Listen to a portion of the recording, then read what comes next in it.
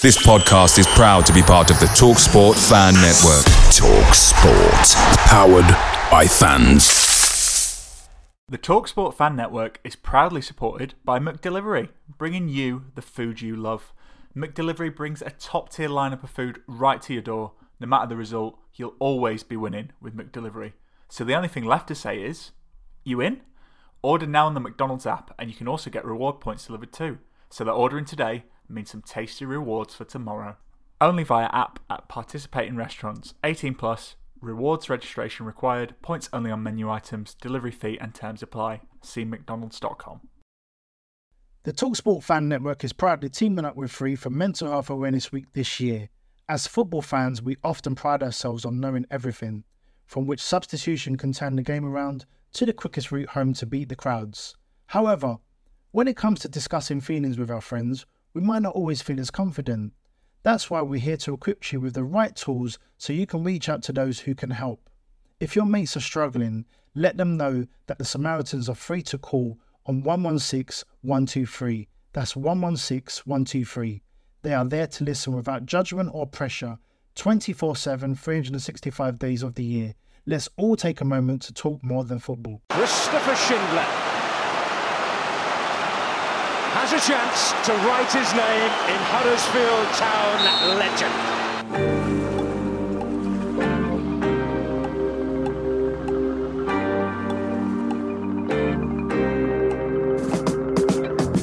Right, welcome to another lockdown edition of the Andrew Takes That Chance podcast. This week we've got not one but two surprise guests as we welcome to the podcast the former Yorkshire County Cricket Club captain and now first team coach Andrew Gale and BBC Radio Leeds presenter Jamie Rayner.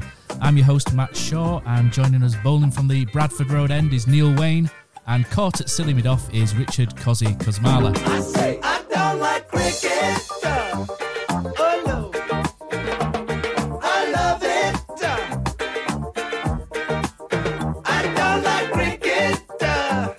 No, I love it.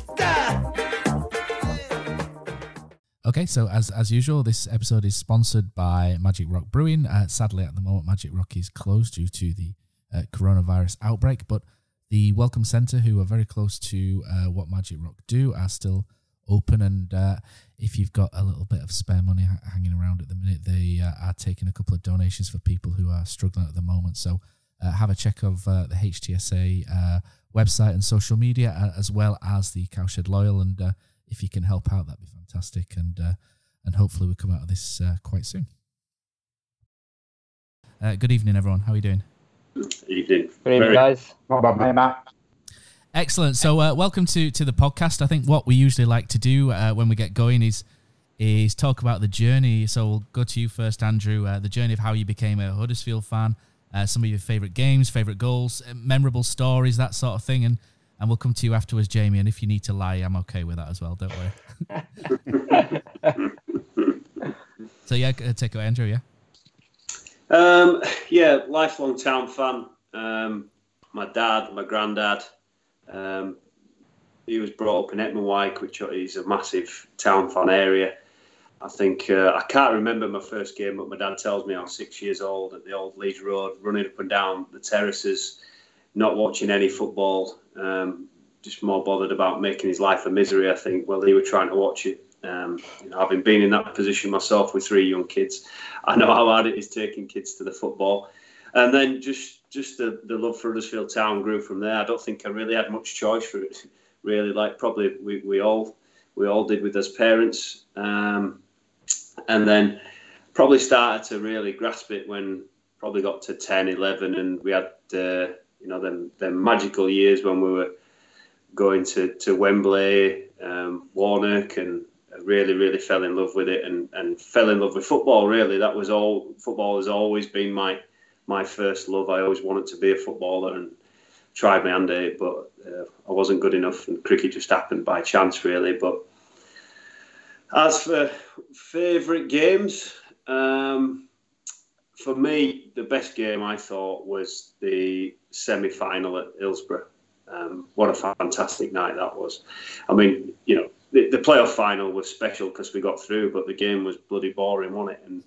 and it wasn't much of a spectacle. But obviously, at the end of it, it was a magical experience to share that with my old boy. We were sat in the Royal Box that day, and it were a great experience. But the game at Hillsborough was something special. When we went 1-0 down, I don't think I've ever heard a ground as loud as that. Just thought there's no way back, and we brought Thierry Henry on, didn't we? And he bossed it.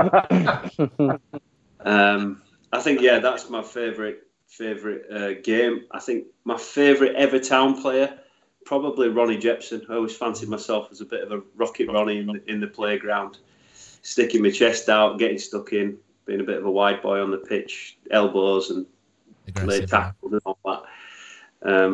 He was probably my favourite player. Favourite manager, Warnock and Wagner. I think obviously you can't look past Wagner, can you? What he's done for the club. But I look at being a town fan, how special it's been over the last sort of 4 or 5 years to have that experience that, my old boy's watched him all his life. We watched him go down all 4 divisions, and he's followed them home and away, and then to share the experience of them to actually get to Premier League, as we all know, it was like a dream come true, wasn't it? You just can't believe what happened, and you still pinch yourself sometimes, especially these when it's been a tough year for us this year, especially the start of the year. You sort of pinch yourself and think, actually, a year ago we were watching Premier League football.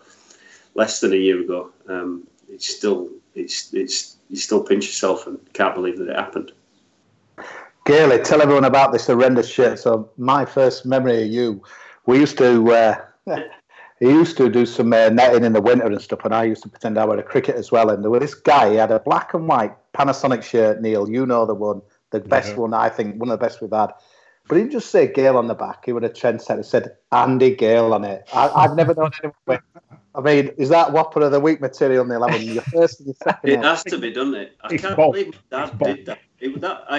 It was every year I always got 1 or 2 town shirts for Christmas, and he put my full name on the back of it. I mean, what sort of parent does that? That's probably year, to be honest.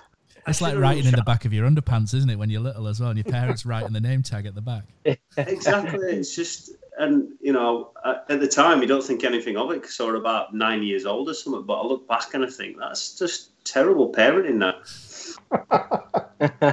It's open to some severe bullying, that, innit? that were legendary, that black and white Panasonic, wasn't it? Yeah, Blackpool away. With the start of the year, Blackpool away. Paul Reed and Jepson got 2 apiece, didn't they? That was the start of a special year. I remember that. Pitch invasion, the game got stopped. Les Seeley he refused to go off the pitch. Do you remember that? Bless him. He just laid against the post, like Neville Southall did all them years ago, and just let chaos happen in front of him. I think I was laid against the post on South Peel on that night, to be honest. I think there's that legendary Neil Warnock team talk at half time, isn't there, on YouTube? Yeah, brilliant. Shrewsbury. Was it Shrewsbury that? Yeah, Shrewsbury. Yeah. I was at that game. Yeah. It was absolutely You were one of the 2,000 getting piss wet through over there. I went with my mate and his mum and dad, and it's like, what? You look back on some of the stuff you've done as a town fan. Why would you go to Shrewsbury on a Saturday when probably the weather forecast with thunderstorms all day, and they were wearing that black and white Panasonic top, weren't they? On the back of that video, I remember seeing it on Facebook, and it was only in the last 6 months, and it was around the Christmas time, and we were doing Huddersfield Town at Borough on Boxing Day, wasn't it? And it was Ian Dunn who was doing the co-commentary with Oggy on that day.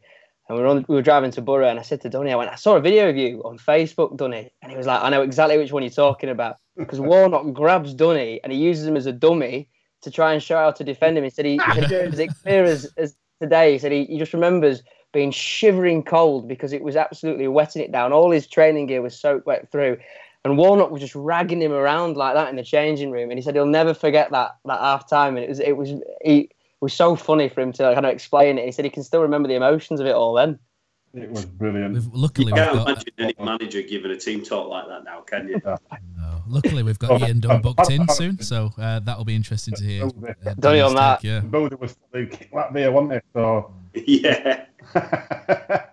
Brilliant. What about you then, Jamie? Relatively new to Radio Leeds. You seem to have taken over the sort of mantle of doing the majority of Huddersfield Town games and done it really well in everybody's opinion that I've spoken to. So well done on taking that over. How have It's you? only because Johnny's binned us off now because Leeds are doing well. I'm going to keep that quiet. Yeah. Sorry, not sorry if you're listening, Johnny. Yeah.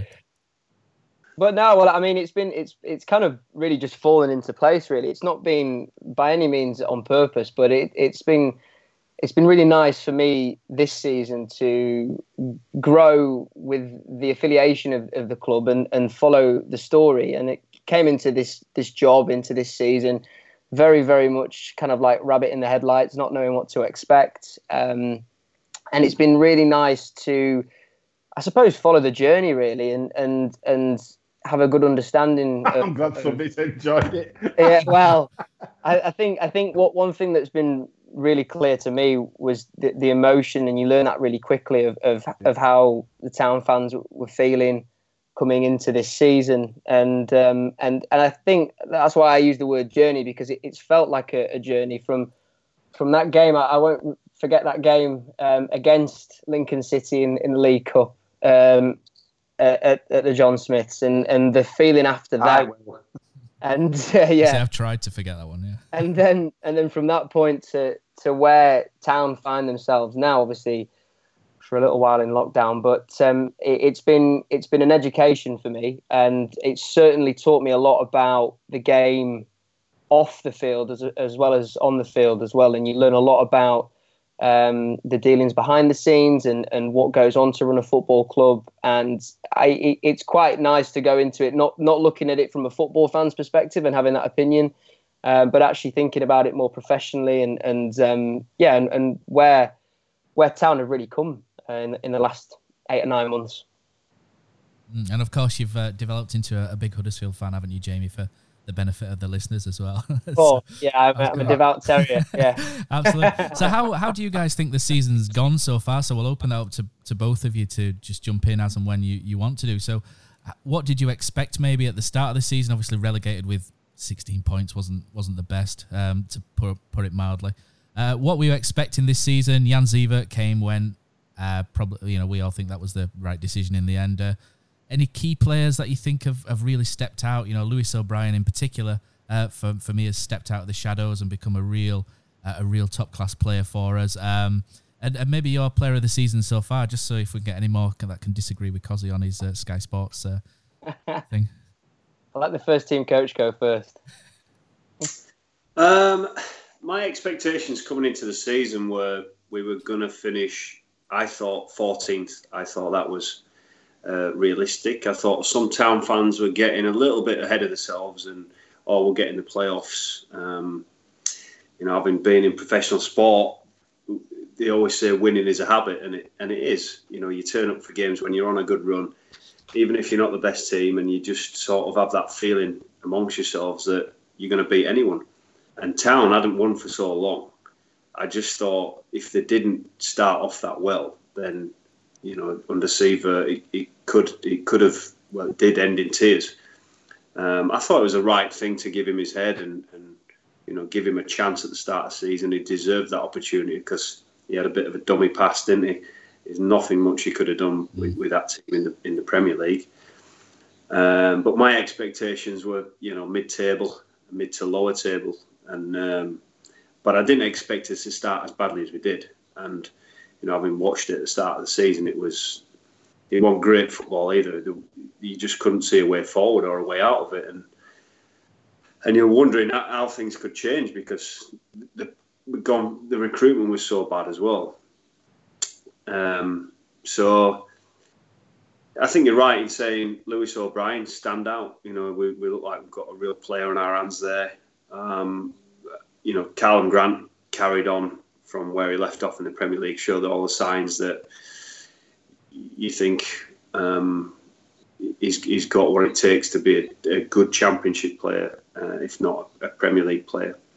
But things have changed so fast, haven't they? You look at the team that we had at the start of the year and where we're at now. You look at people as probably someone like Mounier, really. We wrote him off a little bit, and he is a fan's favourite, but at the start of the season, you were thinking, what's going on with him? He's come back and done really well and hit some form. My sort of summary of the season is improving, lacking consistency, but improving. You can see there's a bit of a method there now. At the start of the season, you're thinking, what's going on, what they're trying to do, how they're going to play the football. But at least when you turn up now, like when we were under Wagner, you can see how they're going to set up. There's consistency with selection. You can see what they're trying to do. And they're starting to win some games now as well. And I thought it was a shame when this lockdown came, because I felt like we were just starting to get some momentum as a club. I felt like we were, although we're still down there in the relegation battle, I never felt in danger under the Cowleys that we're going to get relegated. And I know that's a little bit arrogant when people always say, we're too good to go down. But, under the Cowleys, I've never felt like we were looking behind. I've always felt like we were looking up. What about you, Jamie? You saw both Jan Zever and Danny and Nicky Cowley together. How do they? I know they differ in a lot of ways, but how do you see that they differ in their approach, and how you've seen things develop down at Canalside when you've been down? It's a good question, really. I think Jan ultimately, for as nice as a person as he was, and I think he tried so hard to get the best out of the team that he'd been given and he'd inherited, and he clearly put a lot of work in over the pre-season, which I agree with Gailey. I think he rightly deserved that chance to have a go, have a full pre-season, and at least have a good go at the start of the championship. But when you compare the two styles and the two setups, I really feel like Danny and Nicky Cowley are really football people. They understand the English game, which I think is a massive, massive benefit for them. I think Jan came into a job that personally, and I'd hate to say it, but it was just a bit too far ahead of him at that moment in time. I think I would agree with what Phil said on the podcast not long ago, that I think he's a really good coach, but I don't think he's a manager. And I think that Danny and Nicky have really taken the time to understand the individuals, understand the players, and I actually think it comes from their upbringings as teachers. You have to be able to look after personalities, don't you? You have to understand people's strengths and weaknesses, and you use that within a collective group. And I think that they've done that. Like, they've given everyone a chance as players, whether they're at the club now or not, whether we agreed with the attitude of some players or not. They gave them that chance. They were brave enough to make bold decisions, and I think that's a reflection of them as people and their ambition to be the best that they can be. I mean, there's no doubt that they will go on to do bigger and better things because of the way that they've galvanised this group of players, and they've got Huddersfield Town into a position now where I believe, like Gailey says, I do think they'll stay up if we get this season back underway. And it was a shame that it stopped when it did. I thought the Charlton win was a real turning point in the Cowleys' time at Huddersfield Town. I don't think not just the result, but the way that Huddersfield played, they rose to the occasion. I mean, we were talking on the show before the game about how it'll be a real test of character of these players, and they just got it right. And to win by 4-0, and the icing on the cake was, Bacuna getting that goal at the end. It just felt like Danny and Nicky Cowley had a real swagger about what they were doing at Huddersfield Town. And I've got friends who live in Lincoln. I've got a friend who works for the Lincolnshire Echo. And, he talks to me often. He's a Lincoln fan as well, and talks to me often about the connection that Danny and Nicky Cowley had with the fans there. And I did start to feel that, particularly in that Charlton result and the way that a lot of the younger fans came down to the front of the touchline to speak to them, and there was a moment where they resonated with one another. I don't think Jan ever had that relationship with the Town fans. It was testing circumstances for him. It was a sinking ship when he came in, and I think it was a really harsh reality for him. But yeah, I think they're football people, and I think that they get the values and the morals of Huddersfield Town, and they reflect that. How far do you think he can take Huddersfield Town, Jamie, in your opinion? Personally, I think they will feel like they can take Huddersfield Town to the playoffs. That'll be a real ambition for them.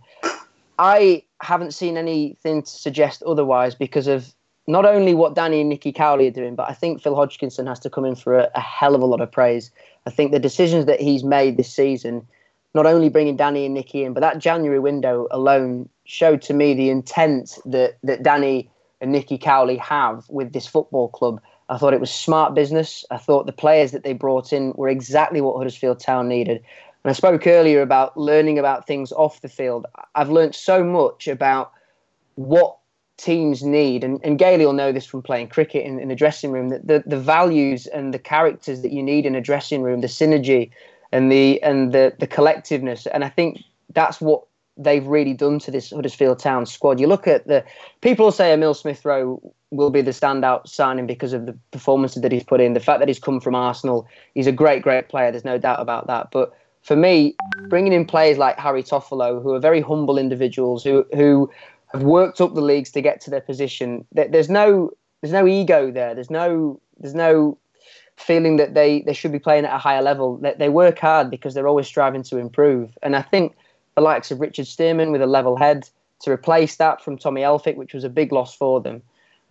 They've just got the right bodies around them. So I think with that in mind, if they can continue that recruitment, build on the relationships that they've brought together already with the Premier League sides like Chelsea, like Arsenal, and look towards whatever this transfer window is going to be when we get back underway, that they can bring the right players in. And that's what's really impressed me is how they've done that in such a short space of time. They clearly know the bodies that need to be in the dressing room if they're going to take this football club forward. So I would say mid-table, but I think if they can push for the playoffs as early as next season, which is, anything can happen in the Championship. We've learnt that this season.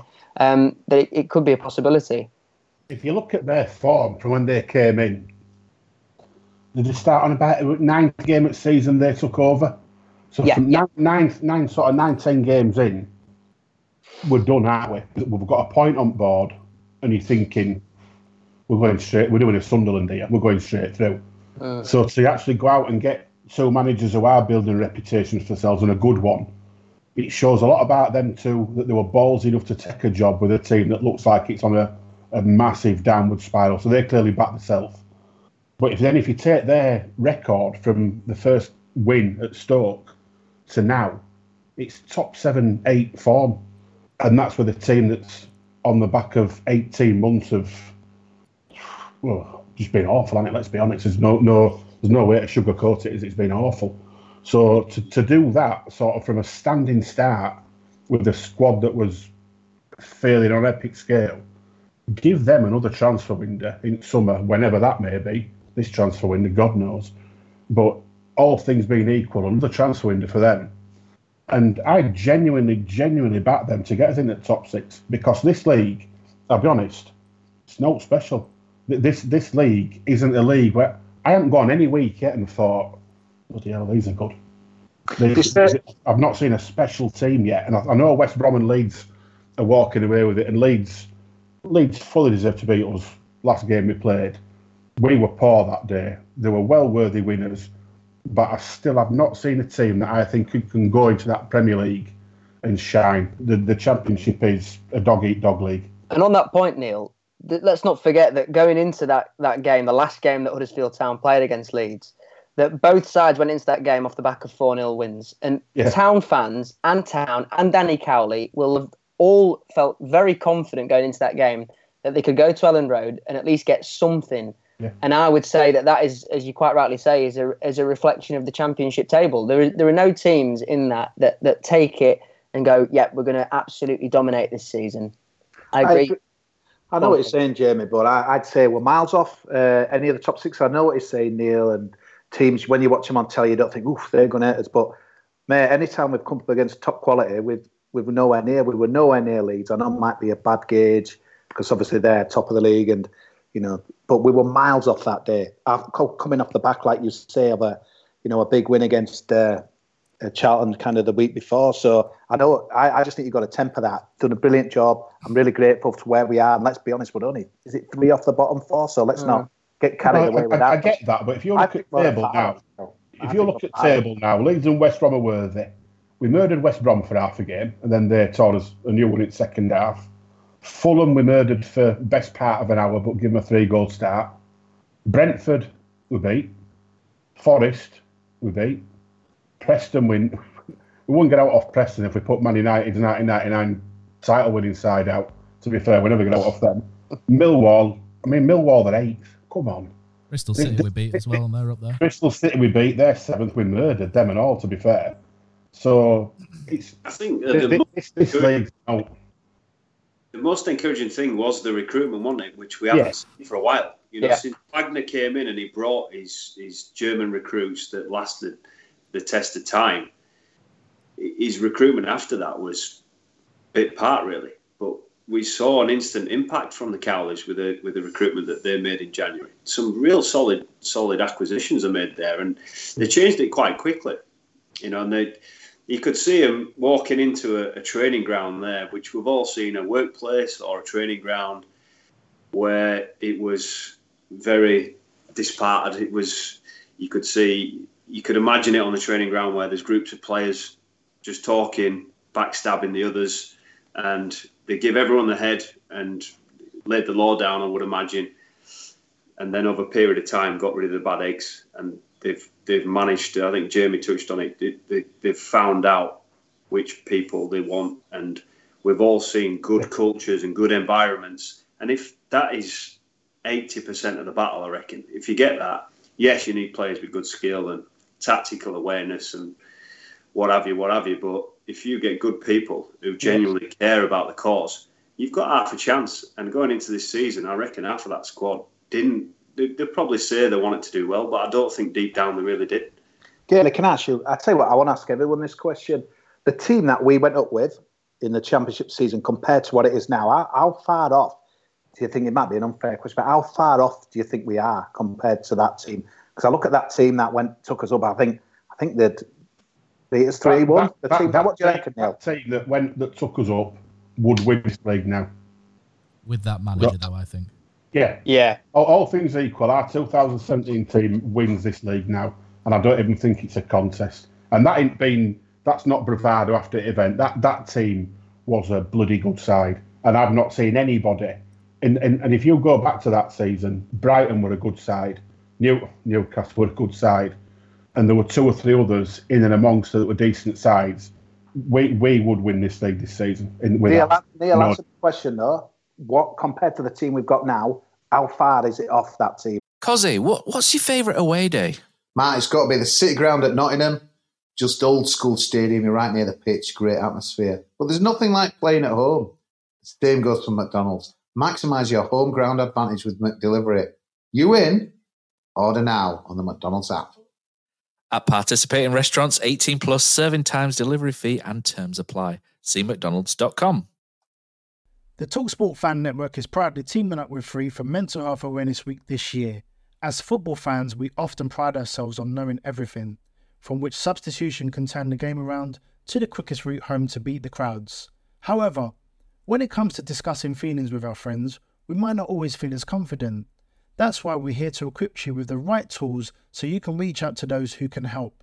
If your mates are struggling, let them know that the Samaritans are free to call on 116 123. That's 116 123. They are there to listen without judgment or pressure, 24/7, 365 days of the year. Let's all take a moment to talk more than football. A fair way off, but that said, this league now isn't as good quality-wise at the top end as it was then, in my opinion. I think it's a difficult question to answer, though, bearing in mind the contrast to the leagues. But that team was a David Wagner team. You know that we talked about. I know the Leeds United Huddersfield player thing caused a bit of a furore, didn't it? That Phil Hodgkins said the other week. But I think if you look at that Huddersfield Town team, a lot of those players played better because of David Wagner. And since before and after David Wagner's been, those players have kind of dipped again. You know, you're talking Tommy Smith, you could argue Hogg, Kachunga.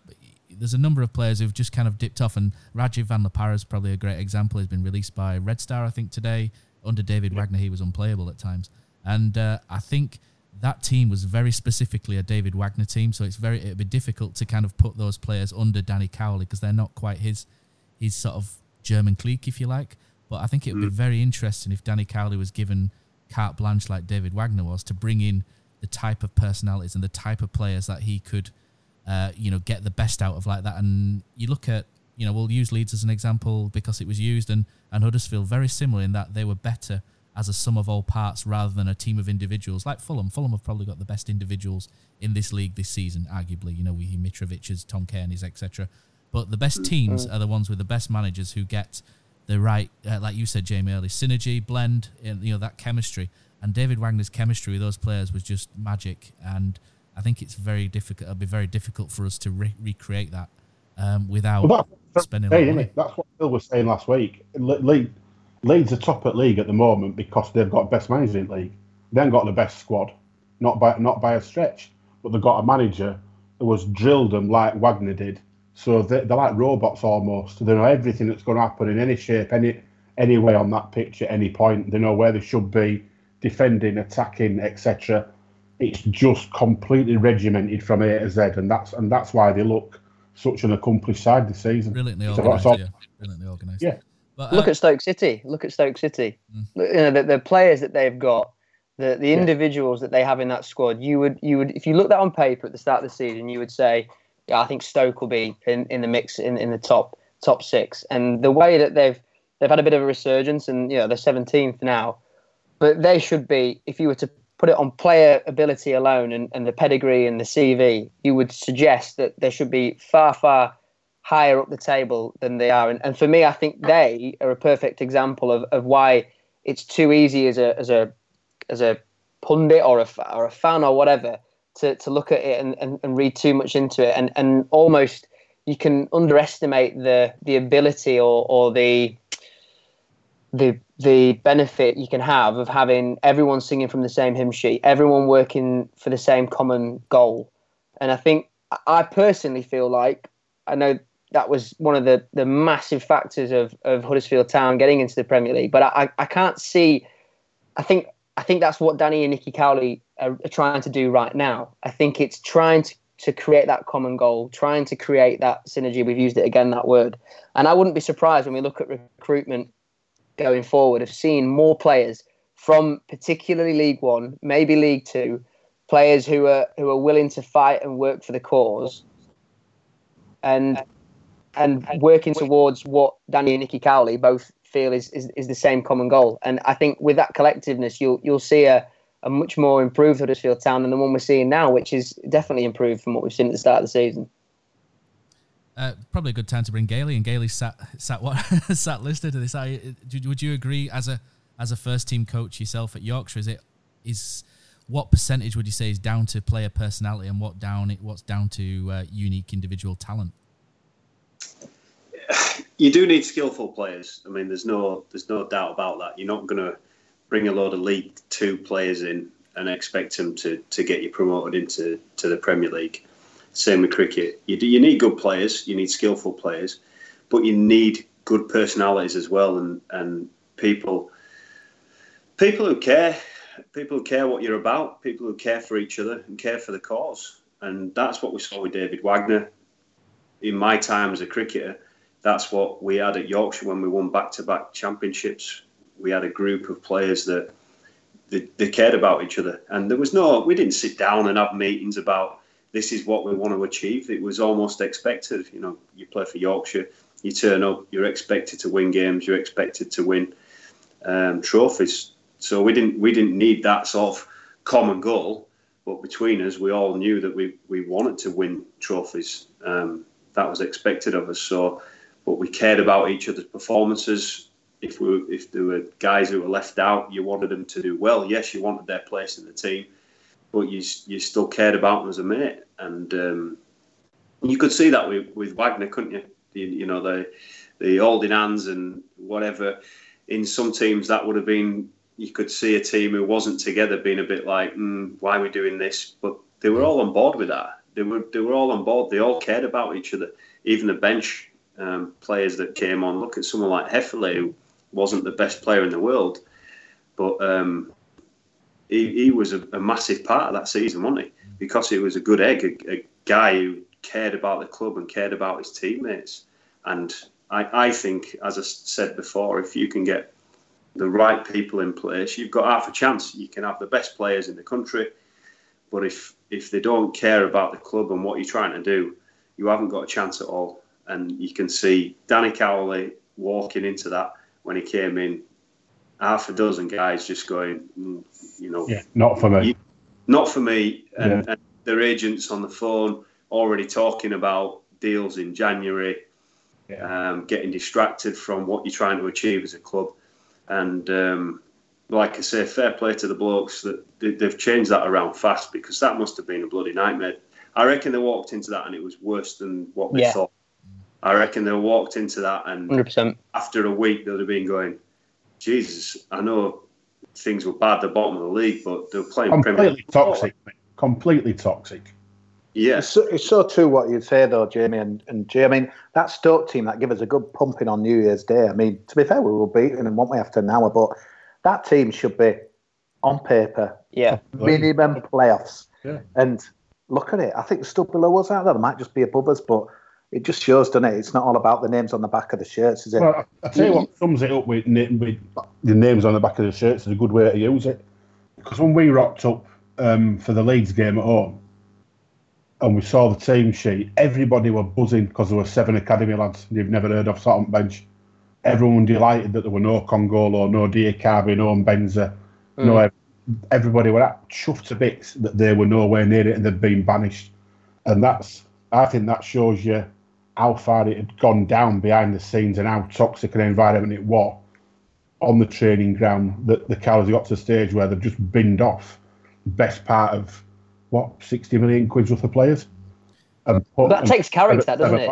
Yeah, absolutely. For a management team who have been bred in the non-league, who've done success in League 2 and League 1, it's their first season in the Championship. That game was early December, so they're more or less 2 months into a job in the Championship.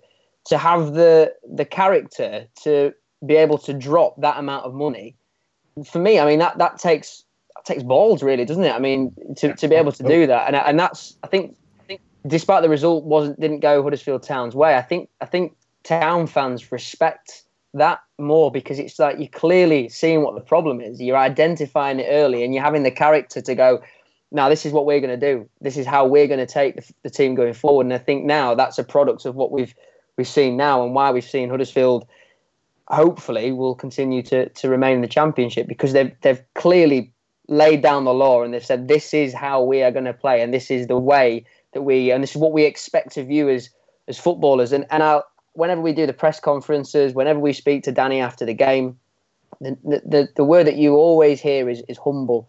It's always about being humble, and it's about having the good values and the core characteristics. And that's one thing I've always kind of felt like this was a match made in heaven, because Town see themselves as a working class club with working class values, and I genuinely believe that that's what Danny and Nicky Cowley stand by. If you've got that common feeling between the two, it's natural that you're going to go forward. It's just having the right characters in the dressing room to be able to achieve that. Jamie, were you at Bristol City when Town got hammered 5-2? What was it like after that? Because I think that was the watershed moment, wasn't it? Where Adama Diakabi, I don't think's ever recovered from that day. Oh, yeah. Congolo, he's not had a good one either. And all of a sudden, Congolo and Benza, and Diakabi, etc. They're all cut missing. What was the sort of atmosphere like after the game when you got to interview Danny? And was there a real sort of switch change from the sort of nice, amiable, sort of Essex guy that he was to, because there seemed to be some real sort of frost, like a glaze that come over him that day.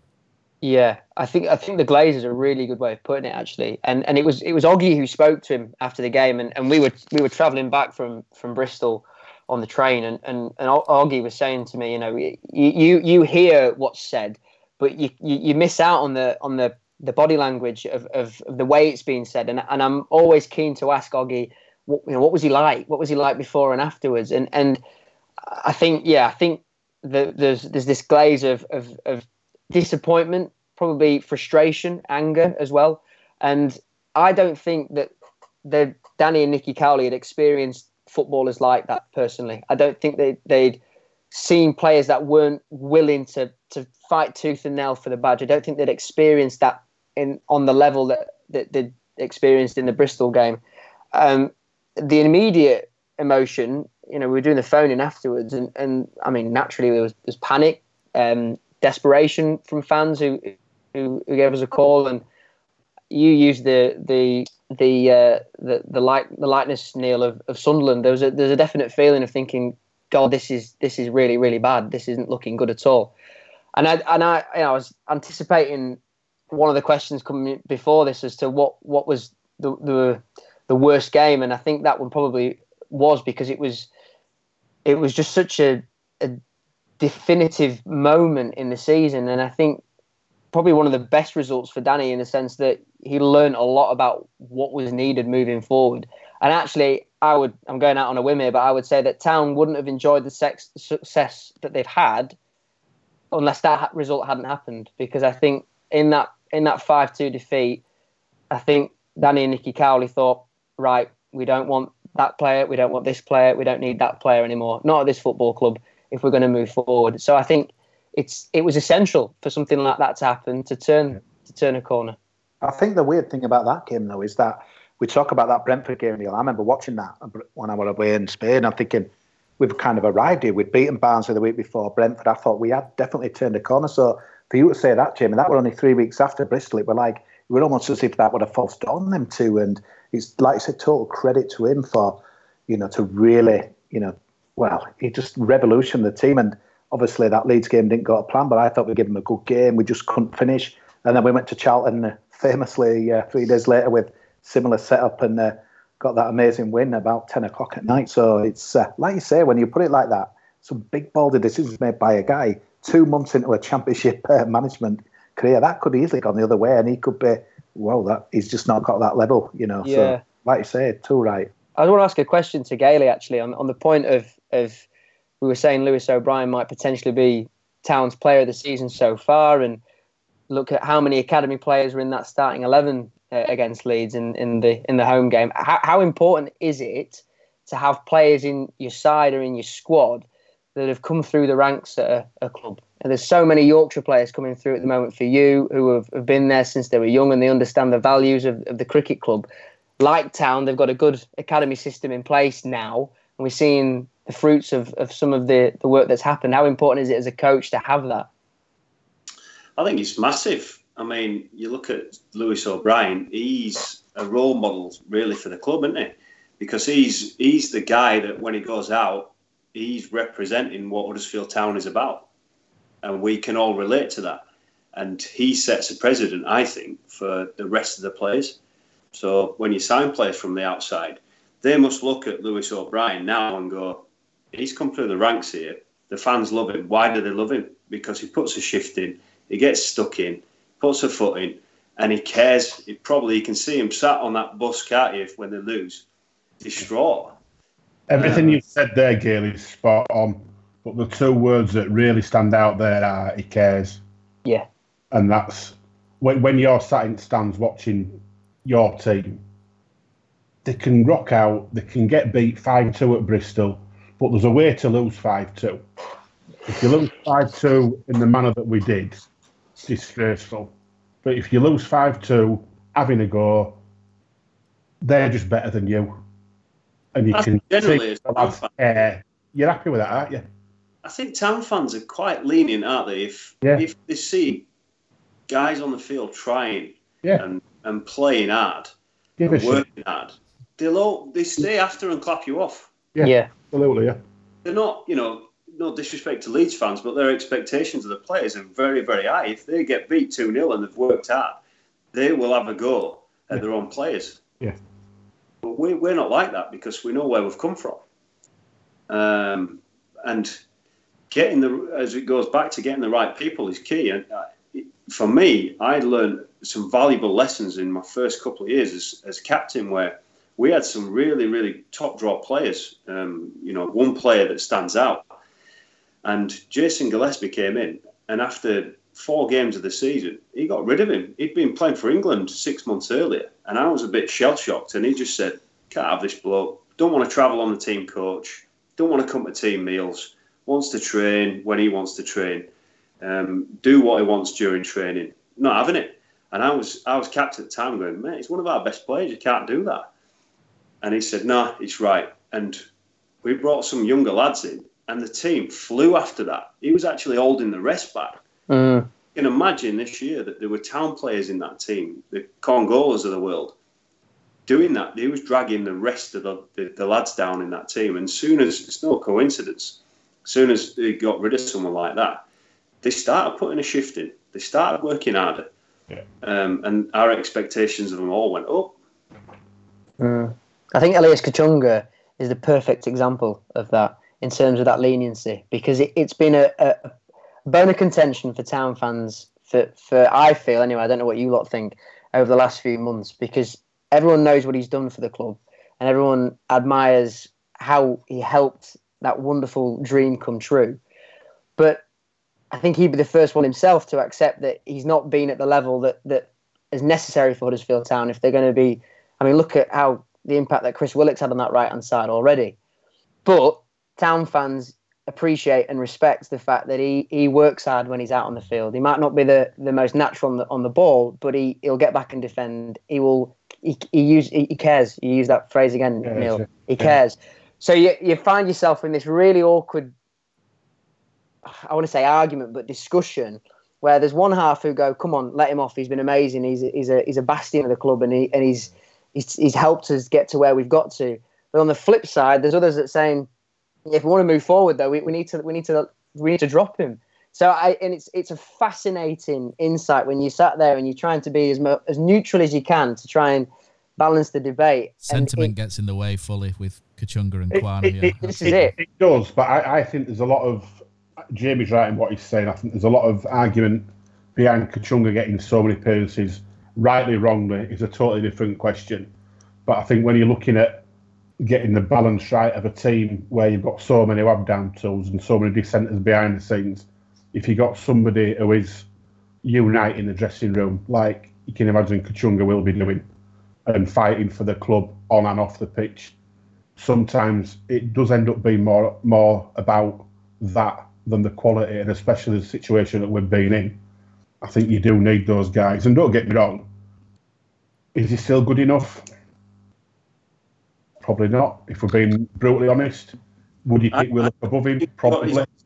He got his timing right with when he left him out, because when he came in, he knew that Kachunga was a 6 or 7 every week, 6 or 7 out of 10. Yeah, okay. He wasn't going to tear it up. He wasn't going to win you a game, but he didn't know what he was getting from the rest of them. Yeah. When he started to know what he was getting from the rest of them, then he could take a punt on that right hand side on someone like Willock, because Willock can be a 3 out of 10 one game and a 7 or 8 out. He could even be a 9 out of 10. We've seen, that game when he scored and came on. But I think his timing, that was a smart move by Cowley. That. One thing I remember at Kachunga that sums up the guy, I mean, his sentiment, but that Stoke City game again on New Year's Day, I think he'd failed a late fitness test, and I was in that fan zone just behind the away end, and he hobbled there, and he was really struggling, but he went there so he could sign the autographs with the kids, or have his picture taken with the kids. It was like 2:00. He could, if that were anyone else, and to be honest with me, I'd be thinking, I can't be asked. I've got a good excuse not to do it. But he did. And I think that says everything about the guy. And my gut feel is that we'll be saying goodbye to him come whenever the season ends. But you know what? Only positive memories. And he will, I'm not saying be known as a town legend maybe, but someone who we'll look back fondly for sure, I think. Bit of an icon, definitely. Yeah, absolutely. Okay, that's the end of part 1 of the Andy Takes That Chance podcast with Jamie Rayner and Andrew Gale. Thank you for listening so far. What I'll do is I'll post part 2 up online quite shortly, so hopefully you enjoyed that, and we'll come back for the second part. To end this episode, here is a song called Come Let Your Hair Down by an artist called Fiery Breeze, a group of Huddersfield Town fans, so hopefully if you like this, you can find these guys on Spotify and all over the place, and check the link for the podcast, and I'll pop that there as well. So you go on home and you sit in your room and you think, now when and how am I ever going to get away from this? And now you know. Come let your hair down.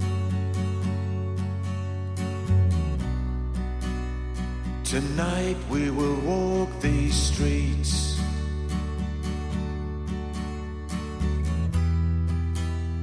I used to walk them alone.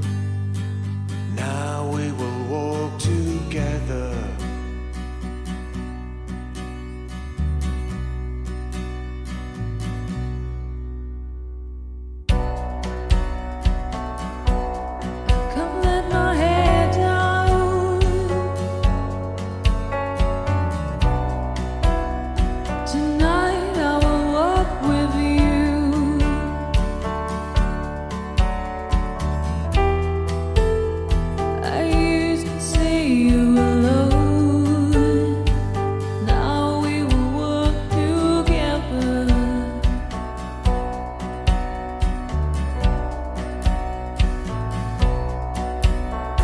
The moon holds out its charms. These streets hold hidden glamour. The shadows hide our secrets and our shame.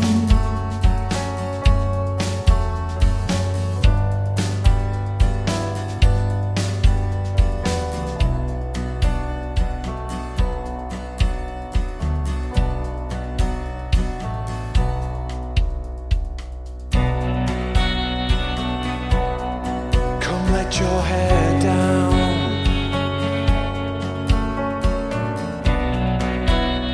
Tonight we will take control.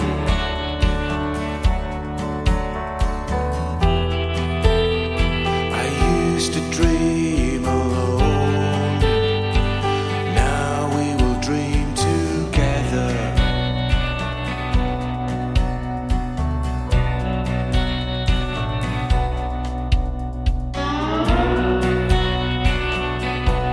I'll come let my head down, and I will take control.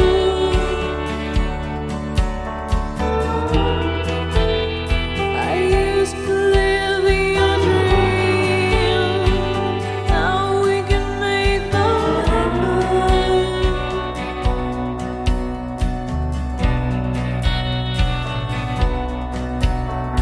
The moon holds out its charms. The blue of the water. This is the love that dare not speak its name.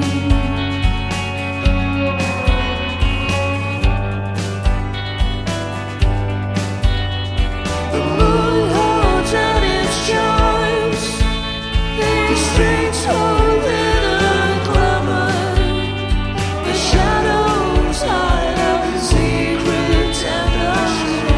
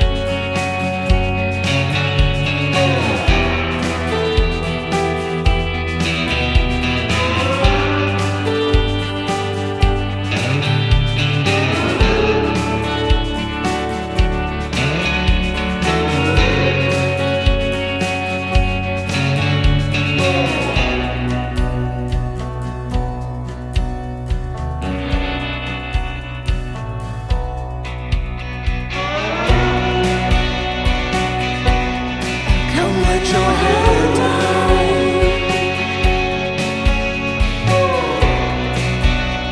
Tonight we will walk these streets.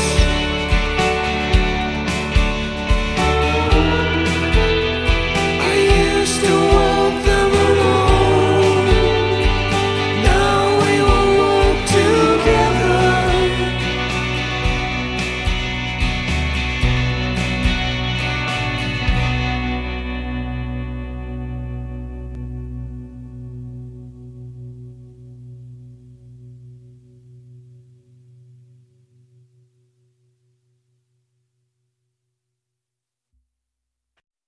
The TalkSport Fan Network is proudly teaming up with Free for Mental Health Awareness Week this year. As football fans, we often pride ourselves on knowing everything, from which substitution can turn the game around to the quickest route home to beat the crowds. However, when it comes to discussing feelings with our friends, we might not always feel as confident. That's why we're here to equip you with the right tools so you can reach out to those who can help. If your mates are struggling, let them know that the Samaritans are free to call on 116 123. That's 116 123. They are there to listen without judgment or pressure, 24/7, 365 days of the year.